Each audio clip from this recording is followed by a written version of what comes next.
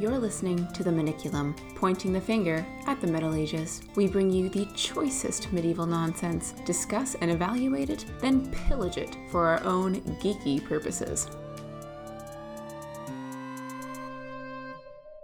Alrighty, hello everyone, and welcome back. I'm Zoe, a professional game developer, and I'm here, as always, with Mac, my co-host and PhD candidate at Purdue University, and we are medievalists who teach you how to adapt medieval stories into TTRPGs. And today, we are following on to a topic that we covered last time with Dr. Caldelis. Dr. K graciously bestowed his presence upon us and was talking about Prokopios and the rather, what is it, lavacious? What are the words? Lascivious? Lascivious? I can't f***ing talk today, apparently. That's the theme. I am a writer who can't spell. Fun fact, I failed every spelling test that I ever took in grade school, so thank God for spell check. You know, I really think you should get tested for dyslexia. That's probably fair. I don't mix my words up. I just struggle with pronunciation and spelling. But that's fair. It might be. Anyway, after that diagnosis, let's get into what we're actually talking about today. But first, as always, if you want to come laugh at my misspellings and see them in real time, check out our Discord. Tie that in there. Check out our Discord. We've got a wonderful community. So whether you are into the academic side and you want to source some papers, or you're looking for papers on your specific medieval topic, well, we have a resource for that. Or if you like the tabletop stuff, or if you like both, or if you just like, I don't know, dank internet memes, kill me now, check those out on our Discord. I'm really off. I'm like top notch today. Anyway. I swear when you said dank, you managed to sound like 10 years older than you were.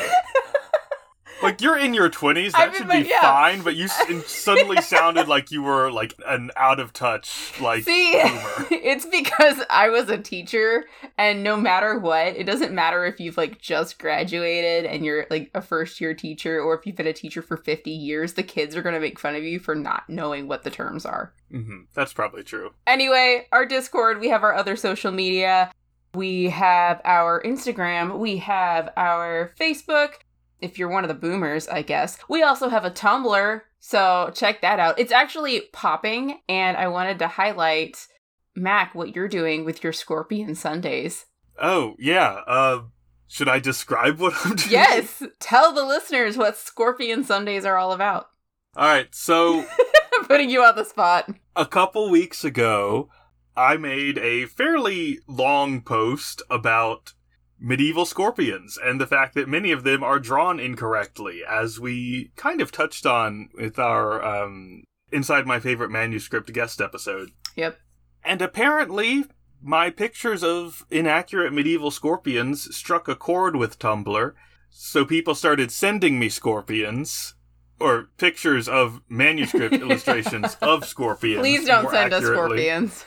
And so I've started rating them.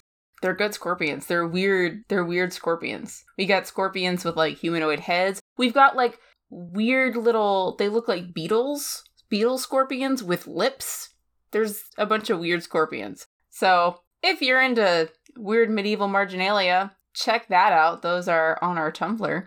Yep, that's happening. Yeah. So anyway, point is, we've got our social media. Clearly, we're doing something correctly, because those are a hit. But anyway, come check us out. Come get in touch with us. Of course, we also have the website. There are plenty of ways to get in touch with us, and we love when you send us wonderful feedback about what we're doing. So, anyway, all that aside, Prokopios. Yes, we kind of covered who he is and what his deal is in part 0, as I'm going to go ahead and call it. If you want to look him up, the spelling that we're using in our episode naming is the one that Dr. Caldelis uses, which I assume is the Greek version, because it's got a K instead of a C, and an O instead of a U, and that feels like the kind of Greco-Roman thing. Yep. Divide. Yep. But the print copy I have from the Loeb Classical Library uses what I believe is the Latin version, which is Prokopius, in case anyone wants to Google him. And we will do our best to have a free version available in the show notes, so that will be there. Yes, I looked into this. As far as I can tell, the Loeb Classical Library version is public domain. There you go. Not because it's from long enough ago that it automatically is public domain, but because it was done during that time period in American copyright law, where if you didn't actively maintain your copyright, you could lose it. Yep, it fell out. Yeah. Anyway, listeners may remember that a couple years ago, there was a poll that we put on our Twitter and Facebook, back when Twitter was Twitter, and we still used Facebook, which we've kind of fallen off of. Probably gonna put those polls on Discord in the future. But anyway, we did a poll asking which of 2 different texts we should do an extended series on. And I think a total of 12 people voted, because we are not a large podcast, and we were even smaller back then. But it had the weird split that we had on Facebook, 6 votes for Perlis Vals, and on Twitter, 6 votes for Prokopios. So here we are, 3 years later. Right. I split the tie by saying, like, okay, well, we've just visited the Byzantines, because we'd just done Luprand of Cremona. Yep, so that's right. We'll do Perlis Vals for now, and then the next time it comes around, I'll do Prokopios. Everyone's happy. Of course, then Perlis Vals took like a year, and then it was Zoe's turn, and we did Ale Saga, and that took like a year, but we're finally back. We're here. We will follow through, listeners. Your feedback is just that important to us, that if it takes us 3 years, gosh dang it, we'll do it. Yeah, so, here is Prokopios. You already know who he is and what his deal is if you listened to part 0. If you didn't, I don't know, man, go back and listen to it. It's all right there. I mean, the TLDR is also just that he was kind of like Tacitus in that he was a historian, quotes implied, during the Byzantine era, rather than the Roman era for Tacitus. I say era as though that narrows it down. But anyway, sort of court historian, wrote all of these things down, and wrote a rather scandalous secret history, which we will be digging into. Yes. He has 7 volumes in the Loeb Classical Library. The secret history, or the anecdota, depending on what you want to call it, is volume 6, and just volume 6. His other works cover multiple volumes. Except for whatever volume 7 is, I assume. Books 1 through 5 are The Wars. Book 6 is The Secret History. Book 7 is The Buildings. Yeah, court historian, and what we're reading is the stuff that he did not put in his official histories. So, we are going to learn about the reign of Justinian the Great through the lens of someone who does not like him.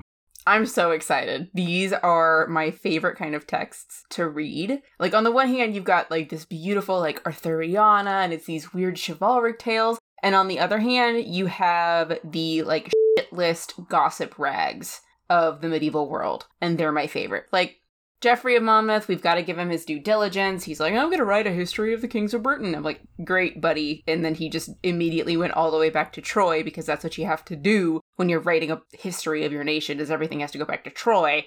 Right. But then there's these, in Joffrey, you have to kind of pick through the lines and read between the lines to understand the politics of what's going on, because he's making it look very pretty for you. Versus something like this, which is a little bit more straightforward and fun to read. Oh, also I want to say, even though this is public domain, and I'm going to be reading direct quotations instead of my own paraphrasing, I'm not reading the whole thing through. I'm reading selections and skipping about, and for the first couple episodes I'm going to be reading pretty much straight, because he's like introducing the people we need to know about.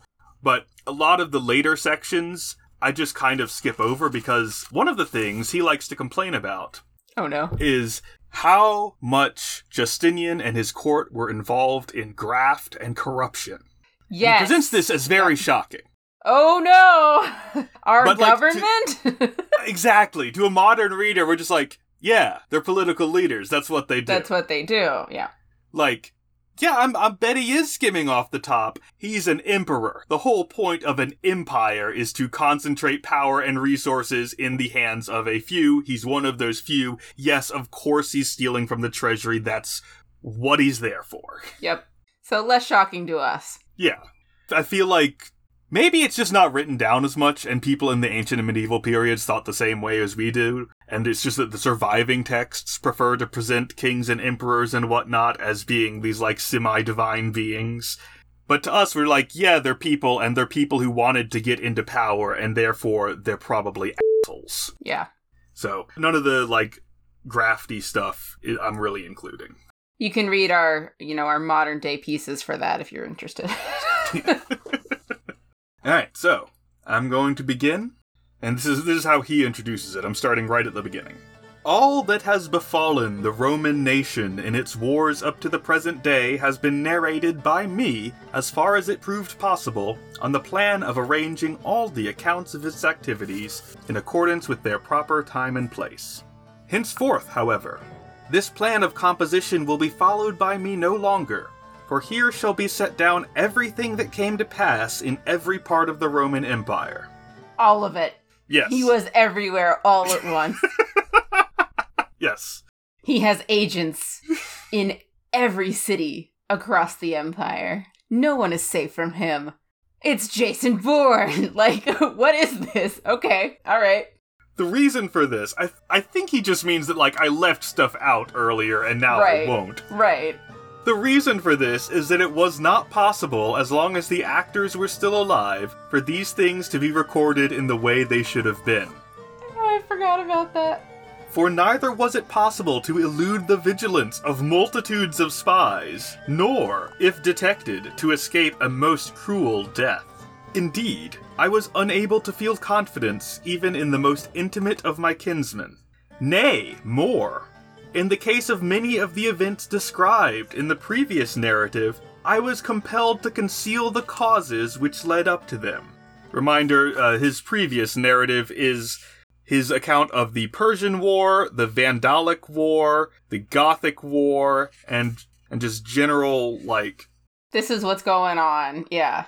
This man is a true bard.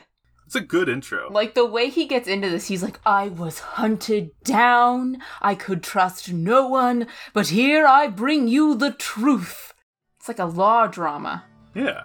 It will therefore be necessary for me in this book to disclose not only those things which have hitherto remained undivulged, but also the causes of those occurrences which have already been described. As I turn, however, to a new endeavor which is fraught with difficulty and is in fact extraordinarily hard to cope with. I know, I like that phrase too. He's having a hard time coping with it. I love it. I love it. Being concerned as it is with the lives lived by Justinian and Theodora, that would be Justinian's wife. Yep. So the emperor and his wife, now that they're dead. Yeah. I find myself stammering and shrinking as far from it as possible, as I weigh the chances that such things are now to be written by me as will seem neither credible nor probable to men of a later generation. I don't know about that. Well, to be fair, he does, like, go off on some points where I'm like, I don't think that happened, my man. See, but I like the foresight that he had in writing that down. He's like, y'all in the future aren't gonna believe me, and I know. But, like, how many times have you been in that situation where you look back at 2020, and you're like, if you told this to anybody, like, if you told somebody in 2016 what was gonna happen, or if you told somebody, like, in the future about what happened in 2020, they wouldn't believe you either. Like, if you said to somebody, like, yeah, the Catholic priests were using water guns filled with water to shoot the babies to baptize them from 6 feet away, like, I'd be like, that's, what the man, you're making that up. I forgot that happened. You're making that up. Like, a water gun? Mm-hmm. What the is a water gun, right? Like, in the future, you know? It's like, I used a water arrow to baptize this baby because there was a plague. I'd be like, no, that's bullshit, man. So I don't know. This is the aspect of the pandemic that stuck with you. There's multiple things, but that's the one where I'm like, the Catholic Church really popped off on that one. It's definitely an interesting approach. Yeah, like, It makes total sense, but the pictures are really funny because you get these like dressed up dudes with these bright neon water guns, and they're not like the little squirty guns that are really small. They're like the pistol powered battery pack, like Really? like The yeah, super soakers? yeah, the super soakers. I'm like, what? What do you need that for? I'm going to look up these pictures later, because I feel like this is only going to be more entertaining with the fact that they're pointing it at a baby. I know, it's amazing. But anyway, yeah. I kind of understand where he's coming from here. Right, especially since he wrote the official history, so he knows, like, what people are going to be, like, told. So he knows the deal. As would seem neither credible nor probable to men of a later generation, and especially when the mighty stream of time renders the story somewhat ancient, I fear lest I shall earn the reputation of being even a narrator of myths, and shall be ranked among the tragic poets. Aww. But I shall not flinch from the immensity of my task, basing my confidence on the fact that my account will not be without the support of witnesses. I don't know how he thinks that's gonna work. Well, I guess does he list them off, his witnesses, or does he just, like, have confidence in knowing that there were other people who could back this up? Hold on, there's a footnote. Because one thing that I want to, like, bring up here that's very interesting is that from a medieval perspective, he knows what he's doing. He knows, like, what the myths and the poets are. Like Homer, right? And so whatever kernel of truth there was with the Trojan War and Homer that has fallen into myth now, he's worried about that same thing. And he's like, no, but I'm still going to write this down anyway. And whether or not he wants to be remembered as one of these grand poets or not, or rather as a historian, like, I don't know, like, you could go either way. But he's framing this tradition in such a way that he knows it's very cognizant in the way that he's framing this. And I also want to point out that this is very akin to, I believe, what John and Luke do, but that's in the Gospels as well. And then also in the Old Testament, there is a matter of saying, like, hey, what I'm about to tell you is going to sound crazy. Here's how I'm going to prove to you that it's true. And I think it was John? I can't remember which one of the four it was, but there is a genealogy that goes through each and every one of King David's lineage to get to Jesus, to prove that he is a descendant of the king as was prophesied, So it's the same thing in this lineage. I really feel like that's the part that needs the least proof. I mean, yeah, I would also agree, but he's for a Hebrew audience, that's what he's trying to do. Like, personally, I'd want proof that he did miracles. Like, I feel like that's the claim that needs backup. Right, rather than his genealogy. Like, oh, okay, cool. Like, you fulfilled the prophecy. You know, how many sons of King David are there? There's probably a lot. But anyway, point is here, Prokopios is highly aware of what he is doing, both in a mythological and in a historical context. Yeah. Okay, and according to the introduction, there are actually other contemporary writers, or writers from not long afterwards, whose accounts, while they don't go into as much detail, are consistent with Prokopios's. That's pretty cool. I mean, mostly in just that they agree that the people he doesn't like were in fact terrible. Fair. I mean, it was a very long time ago. But anyway, the supportive witnesses. For the men of the present day, being witnesses possessing full knowledge of the events in question will be competent guarantors to pass on to future ages their belief in my good faith in dealing with the facts. I forgot how long-winded this was. All right. And yet there was still another consideration which very often, when I was eager to undertake my narrative, held me back for a very long time. For I conceived the opinion that for men of future generations, such a record as this would be inexpedient, since it will be most advantageous that the blackest deeds shall, if possible, be unknown to later times, rather than that, coming to the ears of sovereigns, they should be imitated by them. So he's taking the abstinence-only approach to history here. Wait, break that down for me. He thinks that maybe you shouldn't talk about the bad things that kings do, because then other kings will learn that you can do those things. Oh, so if we don't talk about sex, then we won't do the sex. Okay, cool. Okay, that took me a minute to catch that metaphor. I see. Yes, makes sense now. But obviously this is not how he decided to go, since this book does exist, so let's carry on. Well, see, that's his little disclaimer.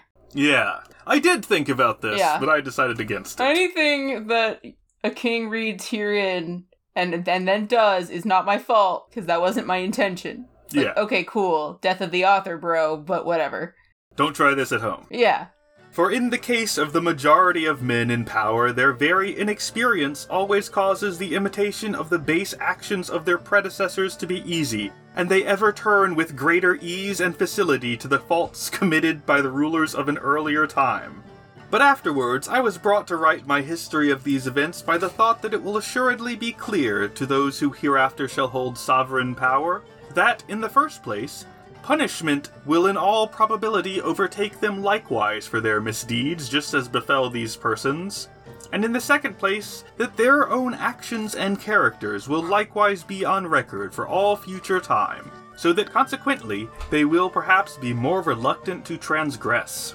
For what man of later times would have learned of the licentious life of Semiramis, or the madness of give me a second with this one.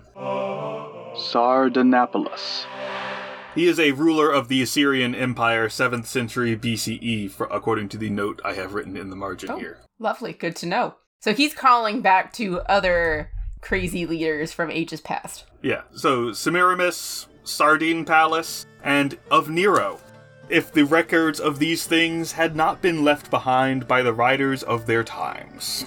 And apart from these considerations, in case any should chance to suffer like treatment at the hands of their rulers, this record will not be wholly useless to them. For those who have suffered misfortunes are wont to receive consolation from the thought that not upon themselves alone have cruel disasters fallen. You know what? I think that's very timely considering where we are, and that next year is an election year. I really feel like this is good timing for this text. His warning is well heeded. Whether or not, his warning is well heeded by the right people is the next question. Yeah, but don't let the government read this. It'll give them ideas. I don't think they need help, personally, but maybe if they did read it, they would learn what happens. I mean, as I recall, Justinian, had a long and successful reign. I don't know that he came to a bad end. That's what I was confused by, because he writes it like he got crucified or something. He's like, oh man, Justinian got what he deserved. Did he, though? I don't know. Hang on, I'm gonna Google this. I want to know if he did. Which Justinian is it? I think the first one. Justinian the First. Yeah, it's going to be the first one. Justinian II is the guy who had his nose cut off. Oh, that's right. Okay. It was not universally popular. He almost lost his throne to the riots. That's right. He died November 14. No. Oh, he did actually die fairly young, only in his 40s. Yeah, childless. Doesn't say how he died. Maybe that's the other part of the secret history he didn't write down. Anyway, maybe he got what he deserved. Unknown. Yeah. Alright, anyway. Sorry for the divergence. It's okay. For these reasons, then, I shall proceed to relate, first, all the base deeds committed by Belisarius. That would be Justinian's, main general. If you were to make a list of, important pre-modern generals, he'd be on it. Yep. He's the reason that Justinian almost managed to put the Roman Empire back together. Which is crazy impressive when you think about it. Yeah. Because remember, this is from the period when they hadn't realized that, the fall of the Roman Empire was, end of an era. We're doing something different now. Yeah. It was barely in living memory, but, it was still close enough in the past that you could be hey, we could come back from this. And, Justinian and Belisarius almost did. They reconquered Italy and large parts of... They tried. They tried. It didn't stick. Yeah. But the point is, Belisarius, very impressive general. Anyway, first, all the base deeds committed by Belisarius, and afterwards I shall disclose all the base deeds committed by Justinian and Theodora. Beautiful. Alright, there is now a introduction to the character of Antonina, who is Belisarius' wife. We're told her father was a charioteer and her mother was a prostitute. Kind of expected, makes sense. Yeah. One of the things that comes up a lot in this, which I think is from what I understand is a very Roman, concept, is that anyone who engages in, public entertainment is put in the same, like, social category as actual sex workers. Yes. Because they're using their body to entertain you, and the Romans considered that to be the same thing. Mm-hmm. But because they were also very misogynistic, they didn't go in the direction that, okay, if an actor and a sex worker are basically the same, that means sex workers are, like, acceptable. Right. They brought actors down. Yeah, they went in the other direction and were like, and therefore actors are sinful. Well, this is actually, in part, I believe, why there were only male actors in, like, the age of Shakespeare, because actresses were prostitutes. And so you couldn't have them on stage in public like that. It's not proper. And that's actually why the word actor has been historically generally preferred for, like, females in the profession. They are female actors, not actresses, because there is a connotation of, like, prostitution, burlesques, things like that. And who knows how often that was actually true? Right. But also, looking at it from the perspective of the actresses, if you're gonna be accused of it anyway, you might as well make the extra money. Yeah, that's also true, you know? And so it's something that, I mean, who knows how far back it started, but at least occurred during the Roman era, that, like, association, and continued on, I think, even into the 1800s, that connotation was still pretty prevalent. And I think it kind of still is in some ways. I don't know, not as much now, but it progressed for a while. Yeah.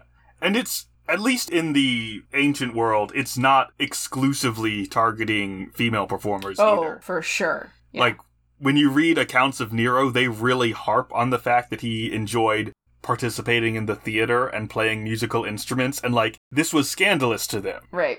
Very scandalous. These are below the dignity of an emperor. They are filthy things. Which is funny because I'm going to get on another, like, COVID tangent again.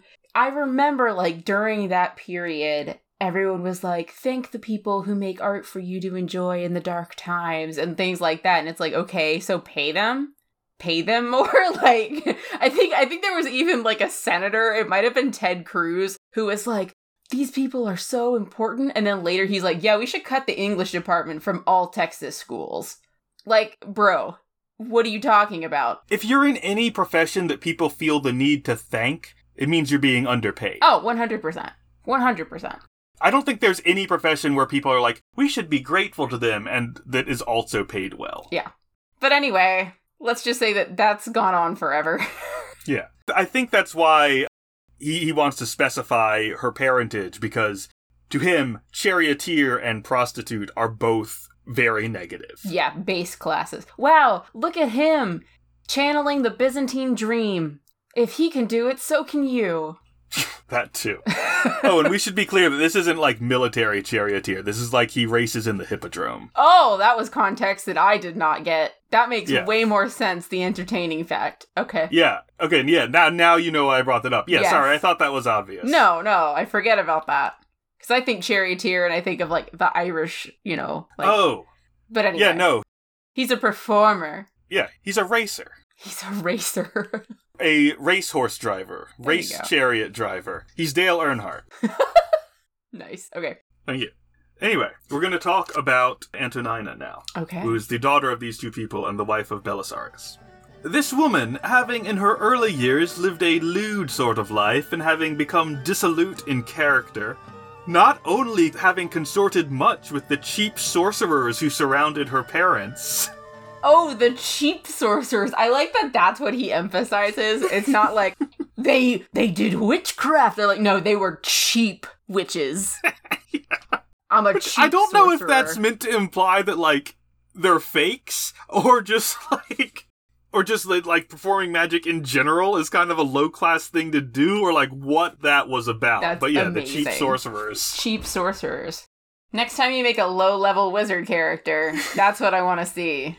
The cheap sorcerers who surrounded her parents, but having thus acquired the knowledge of what she needed to know, later became the wedded wife of Belisarius. Through witchcraft? Is that the implication? Yes, she apparently learned witchcraft in the theater, and probably already also acting in the theater. Alright, cool. Just checking. Yeah.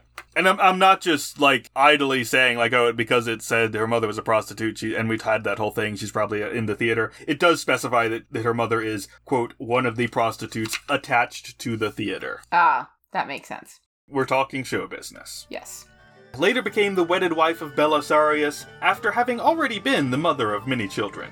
Straight away, therefore... Great, love it, thanks. Thanks, Prokopios. You know, I forgot that detail. I forgot the detail that he's going to be an absolute asshole about all of this. I was like, ooh, dirt, drama, and I forgot about the fucking, like, bigoted ideas that come with that in the Middle Ages. Yes, this is an extremely sex-negative text, and two of the people he wants to trash are women, and that's how he goes after them. Yep, makes sense. All right, well, with that out of the way. Straight away, therefore... She decided upon being an adulteress from the very start, but she was very careful to conceal this business, not because she was ashamed of her own practices, nor because she entertained any fear so far as her husband was concerned, parenthetical aside, for she never experienced the slightest feeling of shame for any action whatsoever, and she had gained complete control over her husband by means of many tricks of magic, close parentheses. Good to know.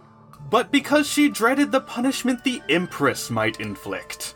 Ah, yes, I'm sure Theodora, of all people, really hates it if you're a whore.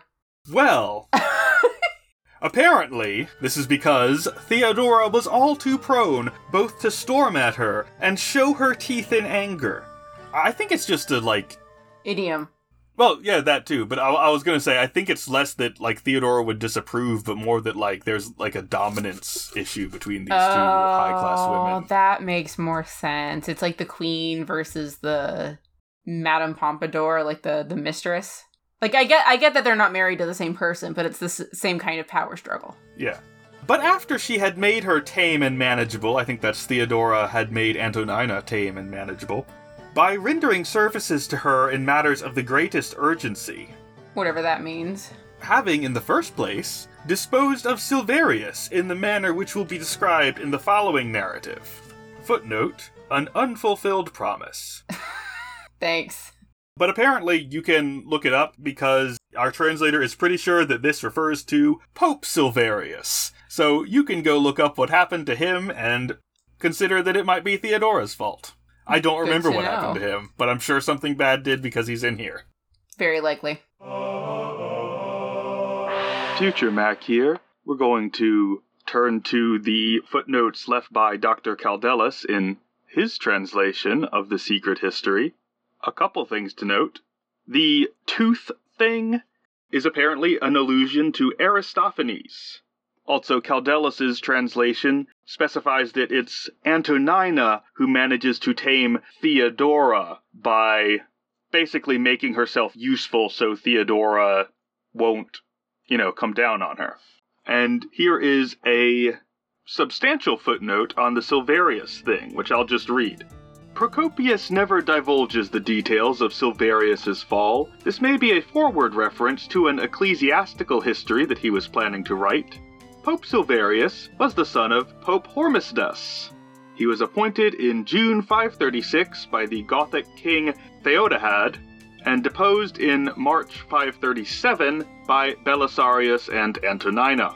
According to the Book of Pontiffs, parentheses, a series of papal biographies, close parentheses, Theodora hated Silverius because he refused to restore the Bishop of Constantinople, Anthemos, who had been deposed for heresy by Pope Agapetus at a council in Constantinople in 536.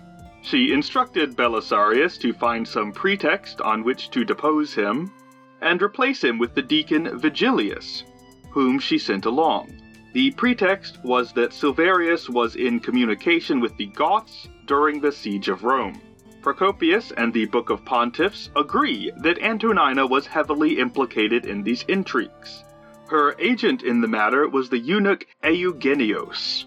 Note the neutral way in which Prokopios recounts the matter at Wars 525-13, Quote, a suspicion fell upon Silverius, the archpriest of the city, that he was plotting a betrayal to the Goths, so that Belisarius dispatched him immediately to Greece, and soon replaced him with another archpriest named Vigilius. So there you have it. And later, having brought about the ruin of John the Cappadocian, as related by me in my earlier books, he's also gonna allude to it later in this one, so we'll get some context there. Then at last she felt no hesitation in carrying out all manner of wickedness, more fearlessly and with no further concealment. This is Antonina, or...? I believe so, yes. Okay. Just so that we have the right wicked woman in mind. Yeah, I think this sentence structure doesn't help, because it's like 10 lines long. Yes, as was the style. The impression I get is that there was initially some kind of, conflict between them, but they figured out a way to cooperate. Makes sense. And this cooperation involves them doing favors for each other that I think involve killing people gruesomely. Gaslight, gatekeep, girl boss. Yeah, there you go. So, I'm going to switch back and forth between, summarizing paragraphs and reading stuff out. Very fair. Belisarius adopted a Thracian youth named Theodosius. Quote, Antonina loved Theodosius, as she naturally would, as being her son through the sacred word. I think that's just adoptive son. Right. And with very particular solicitude she kept him near herself. And straightway she fell extraordinarily in love with him in the course of this voyage. Oh, okay, so this is me and my stepmom vibes, Yeah, a bit. Yeah, not quite kosher vibes.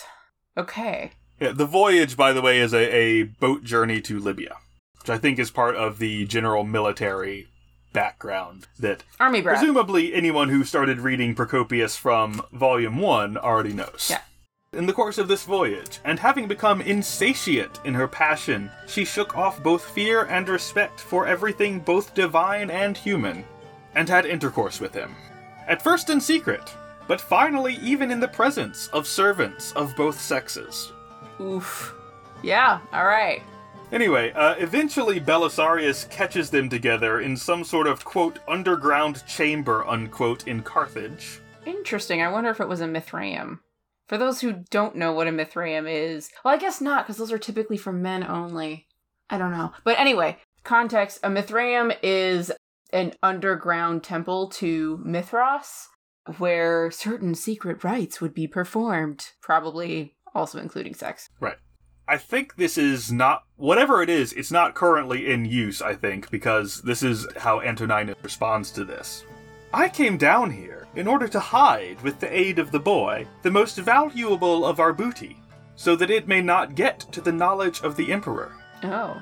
Because, of course, you have to remember, when we're talking, ancient and medieval warfare, half the reason they're there is just to steal stuff. Yep. That's how you pay the soldiers. Yeah, and that makes sense, is Mithraeums probably would have fallen out of fashion at this time. Alright, there we go then. Might have been, not sure, but that's my guess. Now, she said this as a mere pretext, but he, appearing to be satisfied, dropped the matter.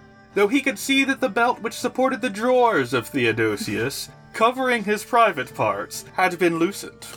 Why you looking, bro? For under compulsion of love for the woman, he would have it that the testimony of his own eyes was absolutely untrustworthy. I mean, that's a hell of a scandal in of itself. Right. And this now becomes common knowledge, apparently, though most just decide to not approach Belisarius about it until, and I quote, a certain slave girl named Macedonia. Just interesting, because apparently the tradition of naming girls after places goes back this far. Yeah. Good to know. That just took me by surprise. I thought that names like Sydney and Paris and Brooklyn were a modern phenomenon, but no, apparently they were doing it then. Yeah. That's kind of cool, though. Yeah. Basic unite. Anyway, Macedonia, the girl not the country, approaches Belisarius in Syracuse when he had conquered Sicily, and binding her master by the most dread oaths that he would never betray her to her mistress, told him the whole story, adducing as witnesses 2 lads who were charged with the service of the bedchamber. Belisarius orders Theodosius, that's the adoptive son, right, killed, but most of his people are more inclined to curry favor with Antoninus than with Belisarius, so they just help Theodosius escape instead. Oh my gosh. They're like, yeah, we respect your wife more than you. Yeah. She's scary. She's a witch. She's a witch. Okay. A man named Constantinus, in sort of commiserating with Belisarius, says the following. If it were I should have destroyed the woman rather than the youth. Yeah. I mean, I can't argue with that. She's definitely the instigator here. Yeah. Like, she's the one in the position of power, not him. And when Antonina heard of this, she nourished her anger against him secretly. Good phrasing. In order that she might, when occasion offered, display the hatred she bore him. For she had the ways of a scorpion, and concealed her wrath in darkness. Dang, good language. Yeah. Dr. Caldelis indicates in his notes that this line is an allusion to a lost tragic play. So essentially, she's like, I heard, like, you actually are on to me and would actually know how to get rid of me, so I'm just gonna wait, and then when I see a good moment, I'm gonna just Games of Thrones you and I'm get just rid of you. gonna nourish this hatred for months or years, like right until it's the perfect time to strike. Nasty. Alright, okay. Also, our translator helpfully tells us, the scorpion lurks hidden under a rock or other object, ready to strike suddenly any who may disturb him. In case you didn't know what that metaphor was about, now you do. Of course. Which I guess readers, when was this translator translating? I guess maybe they weren't familiar with scorpions? This is a translation from the 20th century. Oh, okay. First published 1935. I guess. See, I think we forget that they didn't have the internet. Like, I know that sounds stupid, but like, you know how things, like, we just know things now, and you kind of forget that, for instance, like, kids don't know things. And so then, like, when you have a kid ask you, like, what's an alligator? You're like, how do I explain what an alligator is? We did just mention earlier in this episode that lots of people did not know what scorpions were.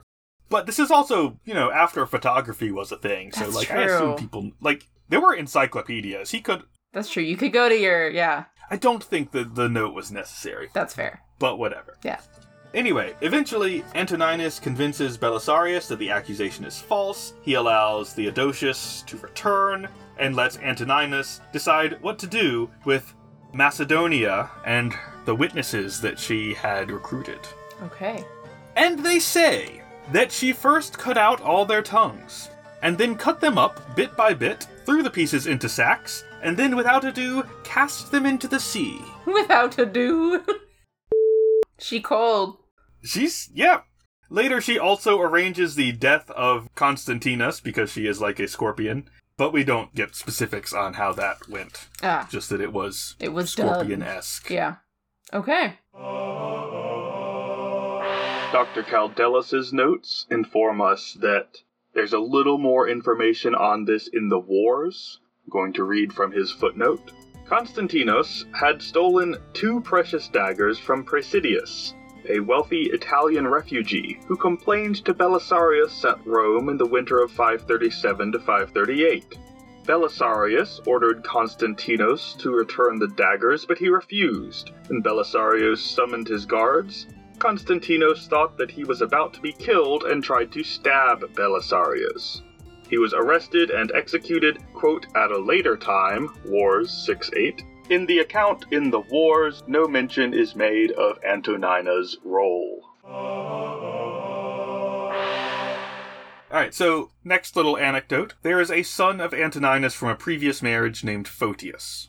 Antoninus or Antonina? Antonina, sorry. Okay. I was making sure. I was like, is that a different dude? Okay. Yes, because she was in theater, shall we say. Theodosius convinces Antonina to get rid of Photius before Theodosius returns. This is because Photius is known to be jealous of Theodosius due to the power and wealth Theodosius has acquired. So, her adoptive son whom she's sleeping with has this rivalry going with her biological son from a previous marriage, and the adoptive son is like, get rid of him. Get rid of him. I mean, I guess that makes sense. Like, the insecurity there makes a lot of sense. Now, when Antonina learned of the decision of Theodosius, she did not cease laying snares for the youth Photius and pursuing him with certain murderous plots, until she succeeded in bringing it about that he departed from there and set out for Byzantium, being no longer able to withstand her snares, and Theodosius came to Italy to join her. So she, basically harasses him until he leaves. Right. They're all hanging out in Italy because they're doing that whole war thing, and he just eventually decides he's done, he's going back to Constantinople. I'm not doing this anymore. And then once he leaves, Theodosius comes to join them. Okay. So she brought her biological son with her, but left her boy toy back in. Yes. Okay. So that happens. When Belisarius, Antonina, and Theodosius eventually return to Byzantium, Theodosius is worried about Antonina's indiscretion and joins a monastery. Her boy toy. Yes. Okay. He apparently didn't think the situation was stable or safe for him. He's like, this is either going to get out in a way that hurts me, right, or she's gonna lose her shit on me. And she's gonna kill me too. So he joins a monastery. I can respect that, honestly. Good for him. He knew when to get out. Cut from the recording here is an extended period of silence, occasionally punctuated by me going, "What?" Is this your notes or is this the text? Both. Oh. There's a place where I have apparently corrected the text, and I feel like what happened there is they put the wrong name and it didn't fit in context, and so I swapped it. But I don't know if I was right. What? I took these notes years ago. Roll with it and we can fact check. Alright, so the text says Theodora, but since we're talking about Antonina, I switched it to say Antonina. Okay. Who knows if that's correct? Okay. Antonina thereupon became utterly frantic, and changing her dress together with the routine of her life to the mourning mode, that's mourning with a U, she went about through the house moaning constantly, weeping and wailing even when her husband was close at hand, and lamenting what a good thing had been lost from her life, how faithful he was, how charming, how gracious, how energetic. Energetic. Ooh. Finally... yeah, you're right. Finally, she dragged even her husband into these scenes of lamentation and made him sit there. At any rate, the poor man used to weep and call upon the beloved Theodosius. That makes sense that it was... Okay, so Theodora had him killed off, and Antonina is the one mourning. He's not dead. He joined a monastery. Oh, that's right. He's just gone. Theodora's not involved in this story. Okay, yes, no, I'm following now. I'm following. Yeah. Yep. Okay. So he left and she's mourning about it. Yeah.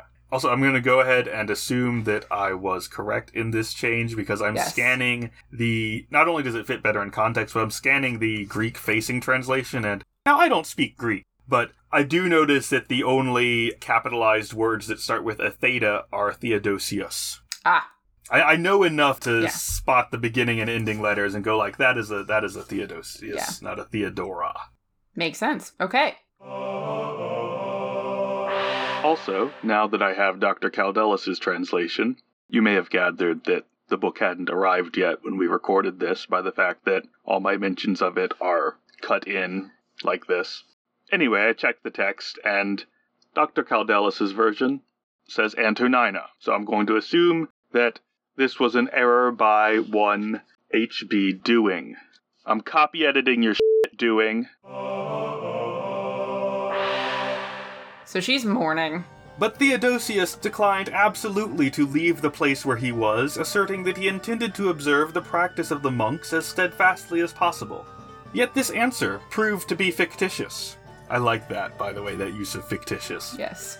His purpose being that as soon as Belisarius should depart from Byzantium, he himself should come secretly to the side of Antonina. And this is exactly what happened. Ah, so he had to pull a fast one on her to get her and him to believe that he was gone. Yeah.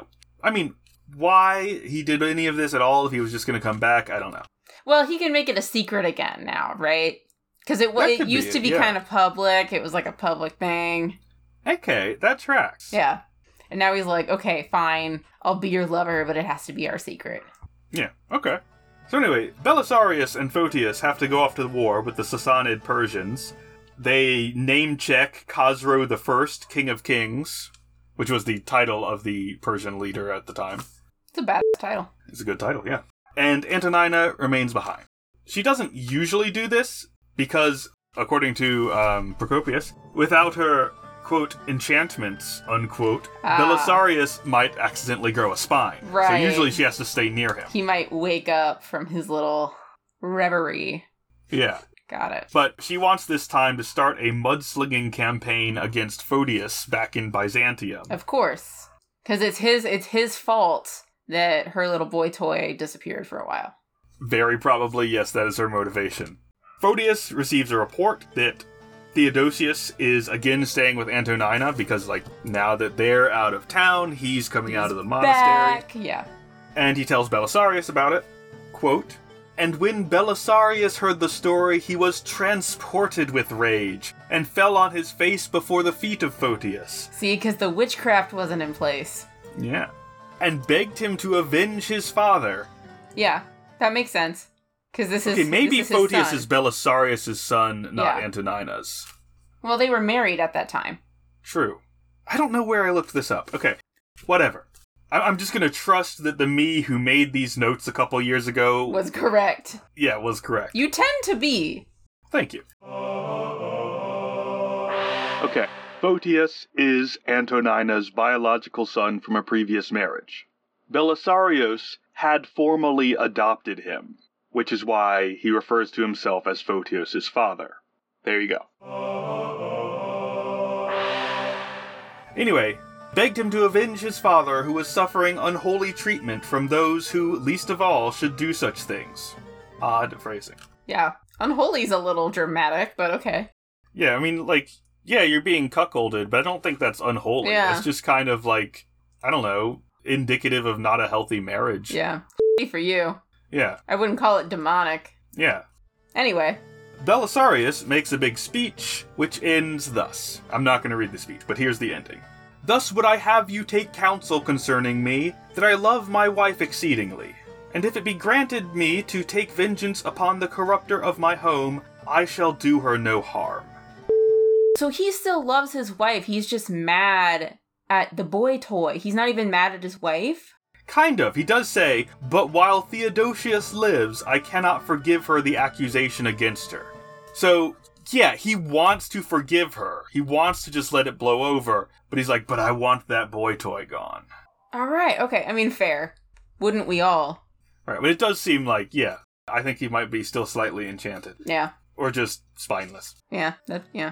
Upon hearing all this, Photius said that he would indeed assist in everything, but that he feared he might suffer some harm therefrom, for he decidedly could feel no confidence in the unsteady judgment of Belisarius in matters touching his wife. For many circumstances, and in particular the fate of Macedonia, the person, not the country, Yep.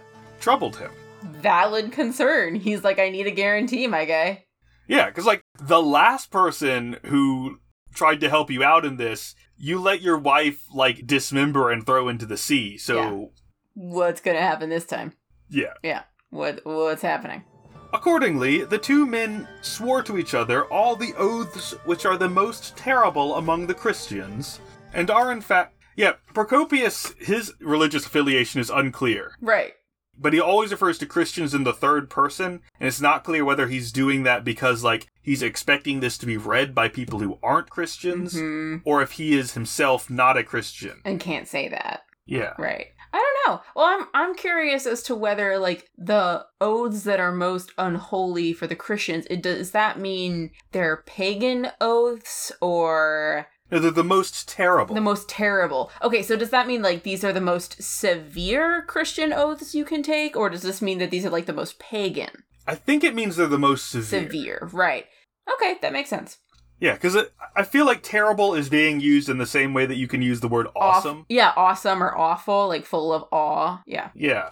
They are oaths that are terrible in that they inspire terror and thus prevent you from breaking them, is my interpretation. Right. Or if you look upon them, you're like the Oath of Feanor, right? He's gonna go to the end of the earth to make this happen. That freaks me out. There you go. There's your Tolkien reference of the day. Yep, I don't know what to do with that one. Anyway, they swore these oaths, which are most terrible among the Christians, and are in fact so designated by them that they would never betray each other, even in the presence of dangers threatening destruction. So a plan is hatched that, on an upcoming trip that Theodosius will take to Ephesus, Photius will ambush Theodosius. Okay.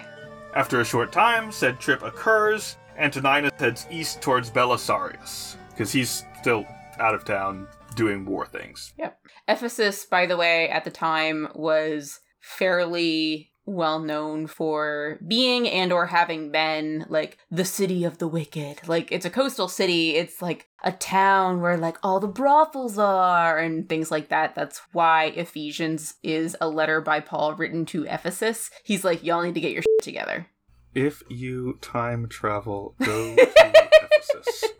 It's really interesting as a city. I would love to do like a cross-section of what the town looked like in terms of internal politics between like the Christians and the status quo and how it changed over time. But anyway, that's neither here nor there.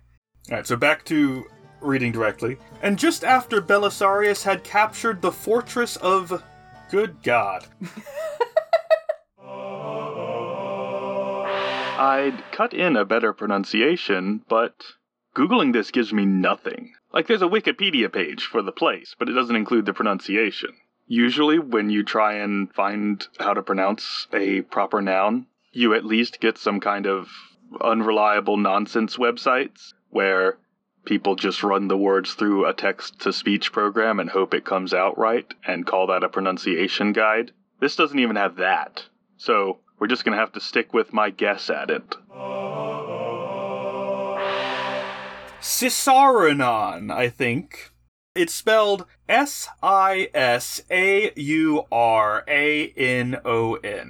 Sisauranon, perhaps? Sisauranon? I am not Greek myself. It was reported to him by someone that she was on her way, Antonina, that is. Whereupon he, accounting all other things as of no importance, led his army back. Great. Which is wild. That is insane. Oh, my wife's here! Everyone, stop the siege! Yeah, we're going home! I get to see my wife! Like, talk about stopping an army for your love. Like, yeah. not in, like, the Achilles Patroclus way, but, like, in the, no, I'm gonna stop my own army because I love my wife that much and I miss her. Yeah, there's kind of a note from Prokopios after this that says, like, alright, so in my, like, official history of this war, I said that there were other, like, strategic reasons why he retreated here. But no. And, like, those were factors, but it was mostly so he could see his wife. Oh my gosh, that's amazing. Wow. As a result of this action, Belisarius was accused by all Romans. All of them. Even Jeff the cowherd, who had no idea any of this was happening. Yeah. As having subordinated the most vital interests of the state to those of his own family. I'm going to summarize, looks like, the next few pages. Jesus.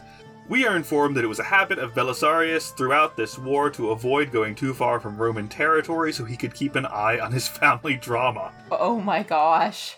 Which is interesting because, like, when they were, like, reassembling the Empire, they didn't get back, like, Gaul or any of that. And, like, maybe that's just because it was too far and Belisarius didn't want to go there. That's funny. And now my brain is, like, going off on, like, the ideas about Sparta. Like, yeah, if your homie's right next to you, then you're not worried about going deep into enemy territory because he's right next to you. Or, like, that's why you bring all your, you know, mistresses with you in the cattle train or whatever, so that you can keep your family drama localized. Yeah. It's really inconvenient when you're being cuckolded from across the globe.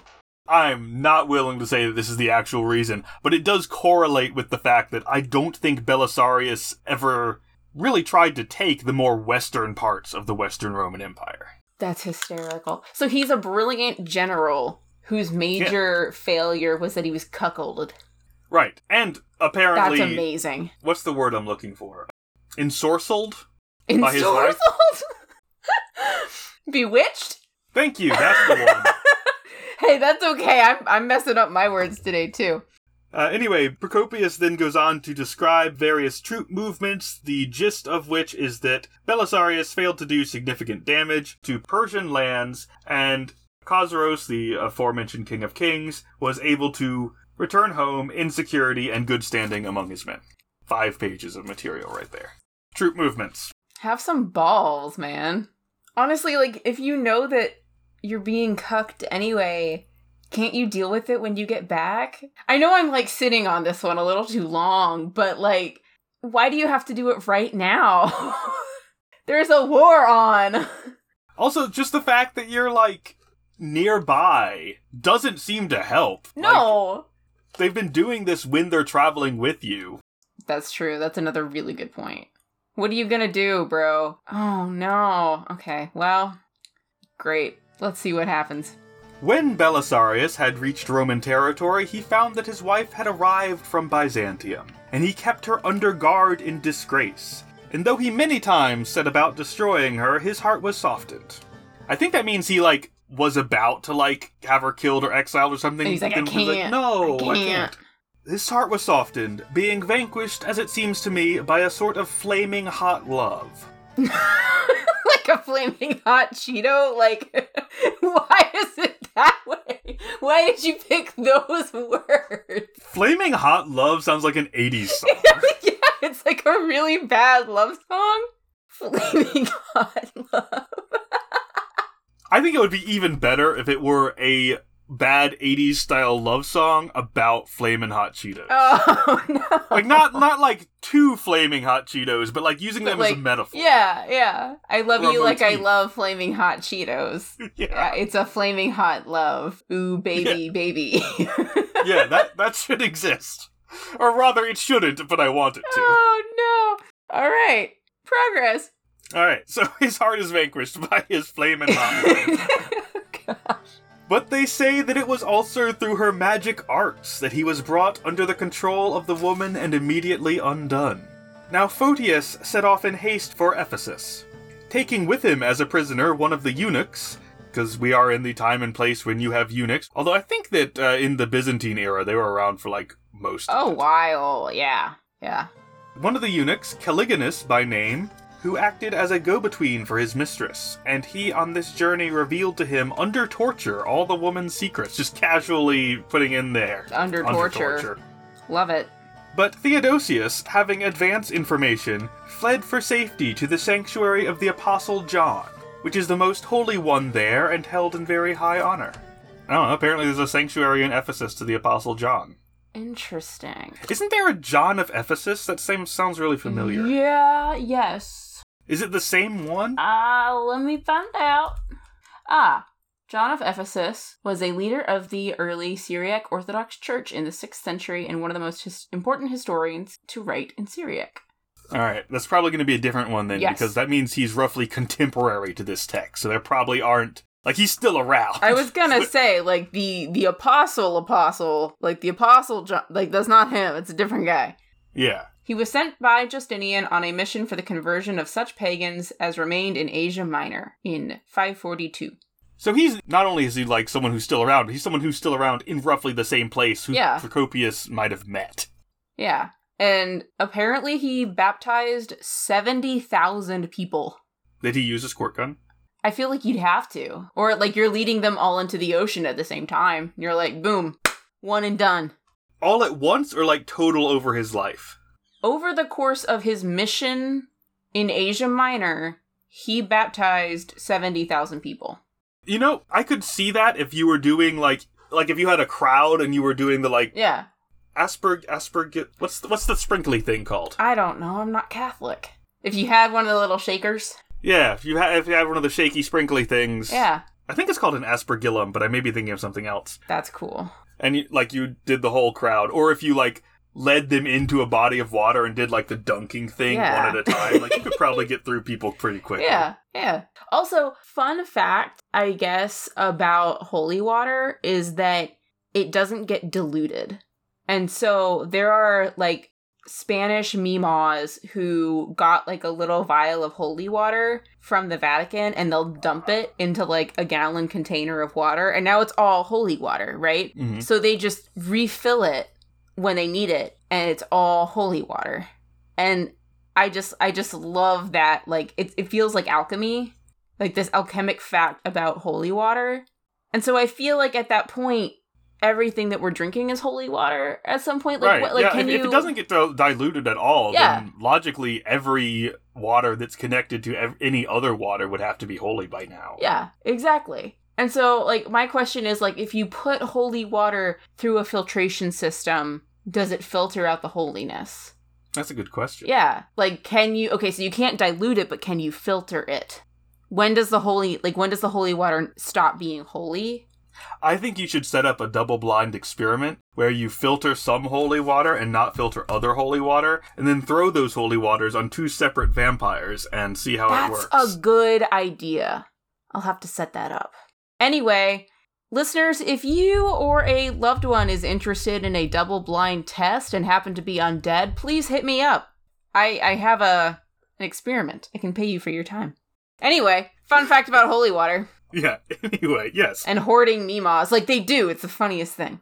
I like the cross-cultural phrase you've constructed there with Spanish Mima. Yeah, I don't know. Yeah, I guess it's abuela, isn't it? Abuela is what I would have gone with, yeah. That one didn't pop into mind. Anyway, Theodosius is hiding at the sanctuary of the Apostle John, who is, now that I think of it, he's an apostle. He's definitely the one from the Bible. What were we doing? Which is the most holy one there and held in high honor. Andreas, however, the chief priest of Ephesus, accepted a bribe and delivered the man over to Photius.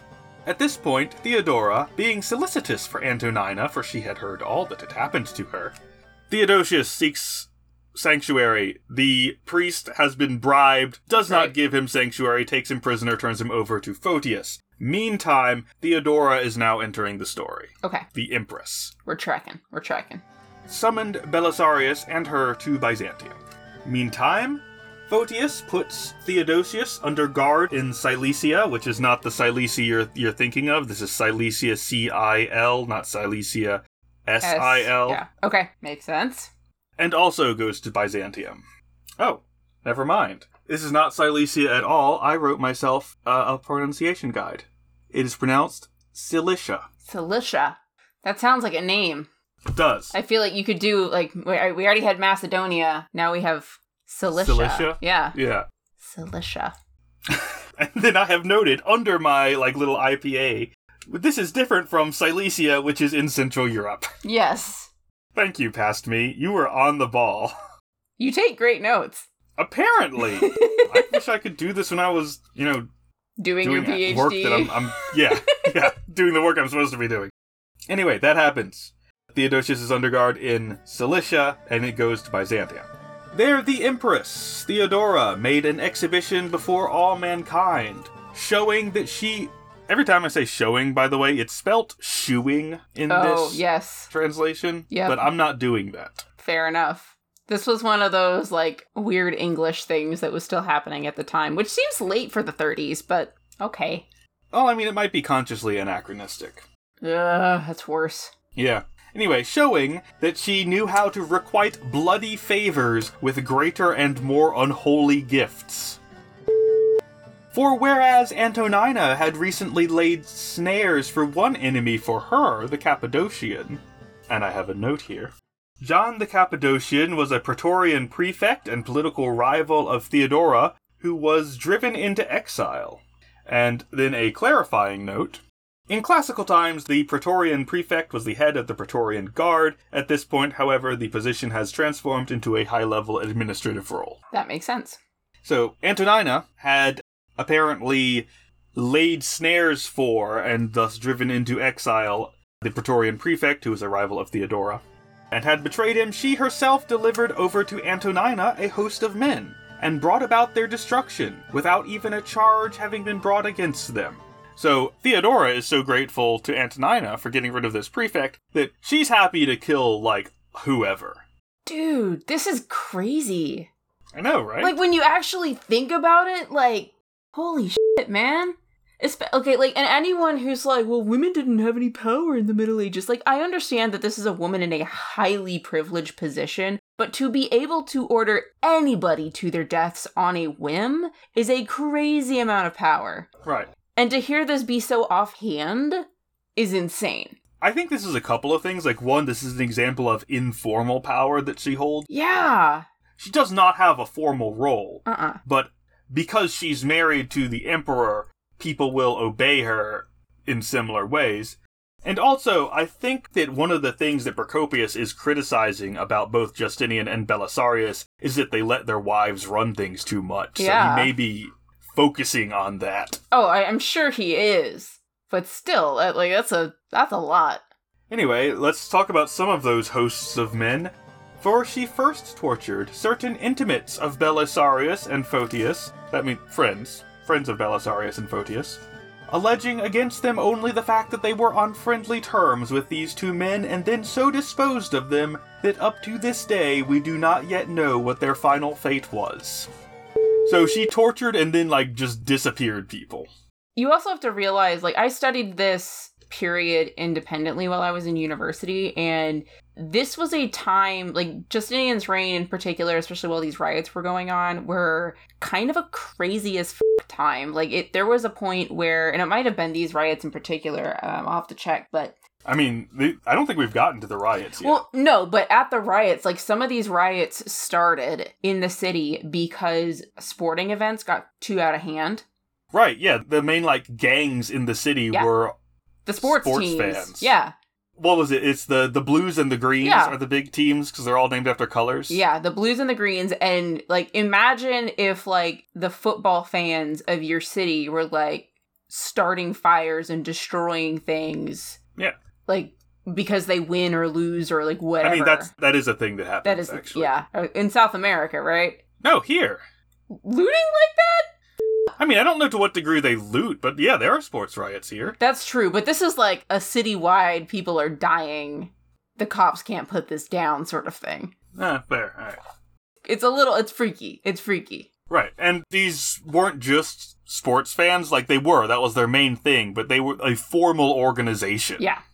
That, had some degree of actual power, which is wild. Alright, so, anyway, Theodora is disappearing people. Yep. Others, too, she punished by banishment, laying this same charge against them, i.e. that they are friends of the people she wants to go after. But one of those who had that's not confusing. But one of those who had followed Photius to Ephesus, Theodosius by name. Oh, another one. Yeah, another one. Great, okay. We're tracking. Oh, good, we're not spending a lot of time on him, we don't need to worry about it. Okay.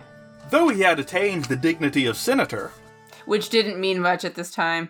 Right, yeah, they had emperors now. Yeah. The Senate's basically a social club. Yeah, for the rich. Yeah. She stripped him of his property and forced him to stand in an underground chamber which was utterly dark, tying his neck to a sort of manger, with a rope so short that it was always stretched taut for the man and never hung slack. So the poor wretch stood there continuously at this manger, both eating and sleeping and fulfilling all the other needs of nature, and nothing except braying was needed to complete his resemblance to the ass. Holy shit. Yeah. For those of you who only know the word from, the story from the Bible, a manger is the container you put a horse's food in. Yeah.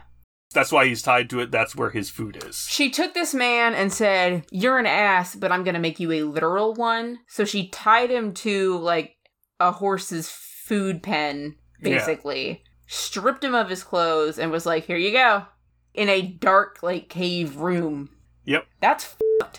And a time amounting to not less than 4 months was passed by the man in this existence, until he was attacked by the disease of melancholy, became violently insane, and so finally was released from this confinement and then died. Oh my gosh. I thought we were gonna get Theodosia, screws other men. I was not... She does that too. Well, right, but I wasn't expecting this. Oh my gosh. Okay. Alright. And she forced Belisarius, quite against his will, to become reconciled with his wife Antonina. She then inflicted sundry servile tortures upon Photius. I believe that in this case servile means things that you would do to a servant or slave. Sundry servile tortures upon Photius, among others combing his back and his shoulders with many lashes. Yeah. Combing is an unusual word choice there. And commanded him to tell where in the world Theodosius and the go-between, so the guy working for Photius, were. But he, though being racked with torture, determined to hold fast to his oath. For though he was a sickly person, and had in early life been dissolute, yet he had been devoted to the care of his body, having experienced neither wanton treatment nor hardship. At any rate, he disclosed not one of the secrets of Belisarius. That's impressive. At a later time, however, everything which hitherto had remained secret came to light. She also found Calligonus, that's the eunuch, and handed him over to Antonina. And she summoned Theodosius to Byzantium, and upon his arrival, straightway concealed him in the palace. The next day she summons Antonina, brings out Theodosius, quote, and Antonina was so overjoyed that she at first remained speechless with pleasure, and then she acknowledged that Theodora had done her a great favor, calling her savior and benefactor and mistress in very truth. And the empress detained this Theodosius in the palace, and bestowed upon him luxury in all manner of indulgence, and threatened that she would make him a Roman general after no long time. Threatened. I think that's threatening to other people. Like, I'll make this idiot a general. Oh, that makes sense. Oh my gosh. But a sort of justice forestalled her, for he was seized by an attack of dysentery and removed from the world. So, Oregon Trail style way to go out for a Theodosius there. I had a friend get that. Not good. Real bad. I've heard it's pretty rough. It's real bad. Oh gosh. What a way to go, honestly. Yep. But at least that bit's over. Now, Theodora had concealed rooms, which were completely hidden, being dark and isolated, where no indication of night or day could be observed. There she confined Photius and kept him under guard for a long time. Photius manages to escape a couple times. A couple times? A couple times, yeah. Oh no! He keeps getting recaptured? Yep. Oh gosh. I'm summarizing like half a page of material with that. Once claiming sanctuary in the Hagia Sophia, but the Empress does not care about sanctuary, so that doesn't work. Right. For no inviolable spot ever remained inaccessible to her, but it seemed nothing to her to do violence to any and all sacred things. And not only the populace, but also the priests of the Christians, smitten with terror, stood aside and conceded everything to her. So a period of 3 years was passed by him in this manner of life, that is, confined in a prison cell with no windows or light. Oh my gosh. But afterwards the prophet Zechariah stood over him in a dream, and with oaths, they say, commanded him to flee. Huh. That would be the biblical figure, I think. I have to assume. Yeah, okay. Promising that he would lend him a hand in this undertaking. Persuaded by this vision, he got away from there, and, escaping detection, came to Jerusalem. And though countless persons were searching for him, no man saw the youth, even when he stood before him. There he shaved his head, and by clothing himself in the garb of the monks, as they are called, he succeeded in escaping the punishment of Theodora. And that's the point I marked as where to stop. Good. I'm glad for him. This is gonna be a doozy. Yep. Oh my gosh. Okay, well, welcome to Prokopios, everybody. Right? Wow. Yeah, wait till we start talking about Justinian himself. Oh my gosh. That's right, because he's all weird and wonky looking. Prokopios seems to think that he's possessed by demons. We'll get to that. These guys. Oh my gosh. Okay, well, shall we go into our segments? All to blast. Should we do a best death then? I mean, some of them are wild. Like, yeah, I'm just gonna order this group of guys killed because I owe this lady a favor. That's pretty rough. Death by dysentery, also rough. Right. There was the slave girl who got dismembered. Oh my gosh. And the senator who went crazy and... Oh my gosh. Yep, and then died of unspecified reasons. That's gotta be the worst one. Like, usually we pick, like, the most heroic death or whatever, but dude, that guy went through it. I hope he got some peace. Let's call that our best death of the... Yeah, that's wild. That's is what that is. Crazy. Yeah. Grant me the gourmet. How would we use this in a game? Gosh. I've got some things written down. Let's see. Let's go back to the top. and start with Prokopios himself, because I love the idea of a bard or historian or whatever who is there and a part of the party to recount history, to like copy these things down.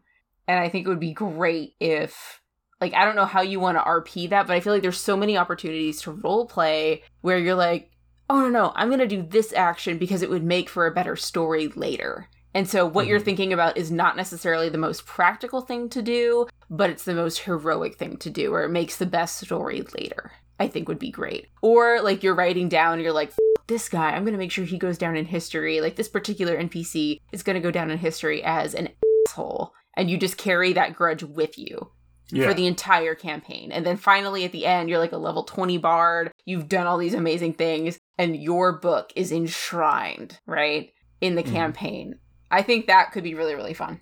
One of the things that I kept going back to reading this is I think there's a lot of room for a campaign that is based around palace intrigue. Yes. I have this concept where the campaign takes place almost entirely within the palace, only occasionally venturing out into like the city around it. Like you'd have to make the palace like huge. And have like weird corridors, and like you'd make it a House of Leaves style palace, really. Yeah, yeah.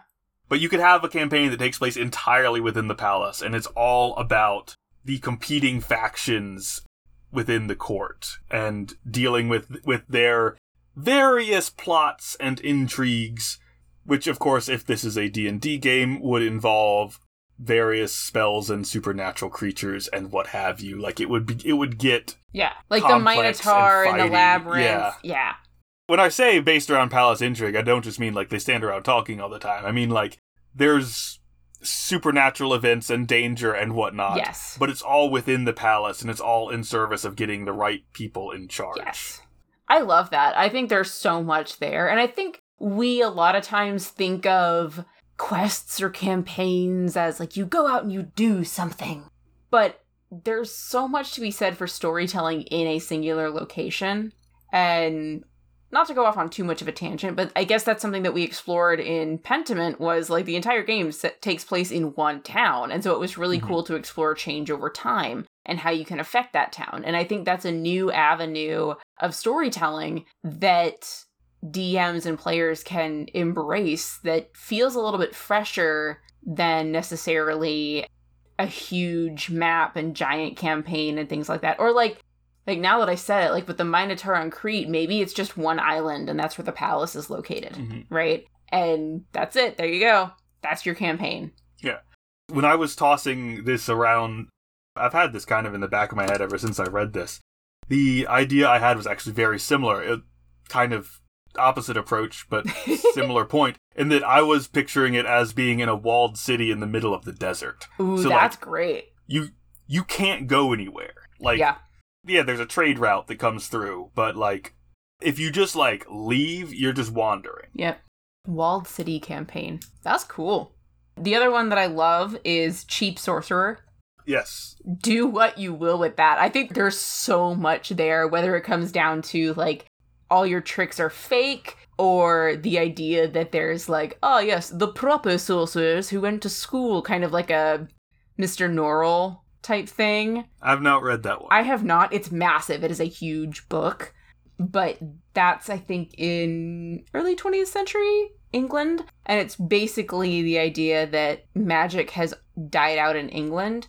But there are people who do magic tricks and they do little parlor tricks and it's seances, but all of it's fake, right? And then there's a very small like cabal that has real magic. They learn how to do real magic the way it was done in the old days.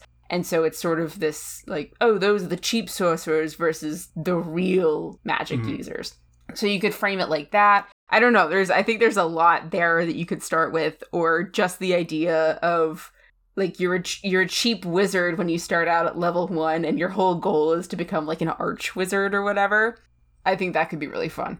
What I like about it is that When I initially read it, I pitched the idea that, like, oh, maybe he means they're fakes. Right. But, like, she learned magic from them. Right. So clearly they're not. Like, they are actual sorcerers doing actual magic, and Prokopios still thinks they're cheap for some reason. Yeah. And I don't know why. Well, because they're with the prostitutes, and they're with the actors, and... Oh, that's probably it. Yeah. He's just like, no, these are the type of sorcerers who hang around with those people. Those people. But, like, what an idea, right?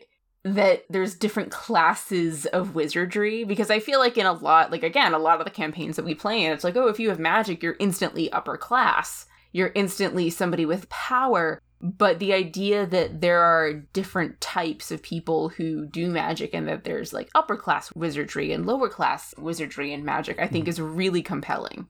So there you go. Cheap sorcerer. I also love the idea of a revenge plot to kill the boy toy. Yeah. I think that's an incredible hook to give your players. And you can either do it in that, like, funny, comical way, or you can do it in the snubbed emperor or snubbed noble, snubbed lord, snubbed whoever. Mm-hmm. And then your characters are like, well, we gotta go get this guy. And there's intrigue all over the place with this. You know, because he's involved over here, and he's doing that thing, and there's, he's best friends with this dude, and there's this adoptive son. And I don't know, I feel like there's so much you can play with there as well. Yeah, you would have to make sure the boy toy was a legitimately dangerous person, however, yes. Otherwise it might feel weird. Yeah. Well, I feel like there's also something there. It's like you take on this contract or whatever to investigate this guy who's being cuckolded, and they get there and they realize, like, maybe he's being taken advantage of. Maybe the boy toy is actually a prostitute, and he's like, you guys can't kill me. Like, I'm legally allowed to do this. Like, take it up with the wife. Like, there's so many different offshoots you could go with in terms of how you can roleplay that, what the circumstances are, different paths of intrigue. Maybe the prostitute or, like, the boy toy is there actually to get intrigue on the Lord, because he's the real bad guy, the Lord. So how could you guys be working for him? I'll pay you more if you work for me. I don't know. I feel like there's a lot there. Yeah. So what else have you got? Honestly, I think the idea for a palace intrigue campaign was the only thing that actually stuck with me.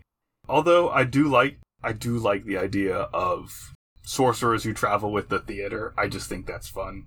We already dwelt on that a bit, but I just think it's good. But, like, what if all the sorcery they can do is, like, make sparks to make the show better? Like, that's so cute. Ugh, that's fun. The only other idea that I had was an NPC who is a general, but his major failure is that he's a cuckold. Yep. I think that's amazing as a character. I have no idea how you would incorporate that. Maybe, like, you're a level 1 fighter and you've been disgraced and that's your character concept. Or, like, maybe he's a big NPC and he's like, I have to go overseas, but I have to deal with this too. I don't know. I think he's hilarious as a character. I feel like it would be good to use that to bring in the, you can get the general to retreat by appealing to his family drama kind of thing. There you go. Yeah. You're up against this boss and it's like, yeah, but, what was the frickin', hang on. Because this is not the first time this has happened, actually. Yes, okay, so there's a fabulous flag that was used during the English Civil War. And it's red and white, and on it says, "Come out, you cuckold." And it was used on the field to refer to the Earl of Essex's notorious marital problems. That's hilarious. And so they go into battle, right? And, like, imagine, like, you're next to the Earl and he's, like, about to go into battle, or they're, like, not fighting or whatever, and just across the field you see this flag that just says, "Come out, you cuck." 10 out of 10. Mm-hmm. Amazing. That's very good. So that's a real thing. You can look it up. I'm gonna link it because why not? It's hilarious. And it's got a picture of a cow in a barrel. I assume that means something in, like, something. All I can think of is that, like, traditionally cuckoldry is symbolized by horns, and cows have horns. Oh, that's probably what it is. But, like, that does not explain the barrel. I don't know. Or why a cow? I don't know either. But there's also another version that just says, "Cuckolds we come." That's some phrasing that hits different in the modern era. Yeah. So there you go. There's your fun fact of the day. This is not the first time this has happened. We've been abusing generals' marriage problems for literally thousands of years. Yep. It's going to be linked as "Come Out, You Cuck" flag. Great. All right. What else have we got? That's all I had for... Yeah, that's all I've got, too. All right. What's our next one? How many ages hence shall this our lofty scene be acted over? If you can think of any echoes in modern culture, that's next. But that's one of the ones I have marked to skip if we can't think of anything. I mean, literally look at our news today. Yeah, this does feel... I mean... Like, parts of it feel unfamiliar, but, like, the vibe feels The familiar. vibe feels very similar, especially because, like, Marjorie Taylor Greene got caught, wanking a dude in the theater. No, that was Lauren was it Boebert? I can't tell them Boebert, apart anymore. Yeah. Different idiot, yeah. But, like, when you have elected officials doing these things and you're staring at them and you're like, you're in charge of our country. Like, it's the same vibe. Mm. And so Prokopios is like, these are the people in charge of our country. And I feel like we're doing the same thing every single day. There's your modern culture. It's just politics. It's always been politics. Yeah. I don't have anything to add to that. But yeah, there you go. Yeah. Comitatus. Okay, D&D party. This would be an evil campaign. Yes. So with that in mind... we have, obviously, Theodosia and Antonina. Theodora. And Antonina. Oh my gosh. The two crazy bitches. Yep. Yep, we got them. Who else do we want? They're going to be helpful. Yeah. I guess Belisarius can come along. Like, he's good on the battlefield. That's true. Charisma's his lowest stat. Mm-hmm. And who else do we want? Do we want the boy toy? Do we just want to, like, shove them all in a room together? Honestly, that would be an interesting... campaign. Yeah, campaign, yeah. Yeah. I almost want to have one of the wizards come along just for extra fun, but I guess that's what Theodosia does anyway. Antonina. Yeah. Oh, I'm going to mix them up this whole time. I know, right? I can't. They both do such horrible things. Yeah, they're being characterized very similar. Yeah. There we go. Evil party. The Dungeon Master's Dictionary. Terminology. Cilicia. Grab that as a name, Cilicia. It's a cool name. Can you spell it, actually? Cilicia. Cilicia. Okay. According to my notes.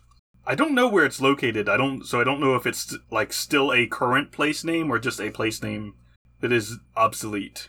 But it's a good one. Other terms. I don't know. Flamin' hot love? God. Oh, apparently it's still it's a current term. It is a geographical region in southern Anatolia. There you go. Cilicia. Like, it looks like it's kind of the southeastern coast of Turkey, basically. Well, there you go. Quit naming your kids Paris and Beverly and... That's not a place. Austin. Beverly Hills. I thought Beverly Hills was named after the personal name Beverly rather than vice versa. I don't know. The Rodeo Land and Water Company renamed the property Beverly Hills after Beverly Farms in Beverly, Massachusetts. Okay, I got it. It is a name that comes from a place name, but that place is not Beverly Hills because there is a town in Yorkshire called Beverly. Okay. Which means beaver clearing, apparently. Oh. Lee means like meadow or clearing, bever is beaver. Which then became a surname. Got it. Which then became a first name. Got it. Which then became a place name. Right. Okay. In a different place. And so it went from Yorkshire to Massachusetts to California. Yeah, alright. Did you know? We're learning so much. Well, but there you go. Alright, Cilicia. Any other terms that we want to steal? It's pretty light in terms of interesting terms. Right, yeah. I'm seeing if there's any, like, unusual word choices to point out on the part of the translator, but that would be it. If you are looking for interesting words for, like, positions of power, like, we had senator, but there's also, like, praetorian, which has different connotations and contexts. So there were some interesting words for those things. Yeah, you know what? I just don't think there's a lot here, terminology-wise. Fair enough. It's weird. You can take the personal and place names, though. Those are good. True. Street smarts! Okay, what do we learn from this text, Mac?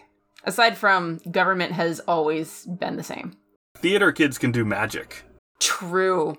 I think is what I've learned. I don't know. I feel like we've known this for a long time. But that statement just feels true. Right. Every theater kid has been in a D&D campaign. Like, that chart, it's just a circle. That Venn diagram is just a circle. I was gonna say, like, I've known some, like, theater kids who weren't into D&D, but also, the time in my life when I hung around theater kids, because, like, after you're in your mid-20s, they're no longer kids. Yep. Was kind of before D&D was popular. That's fair.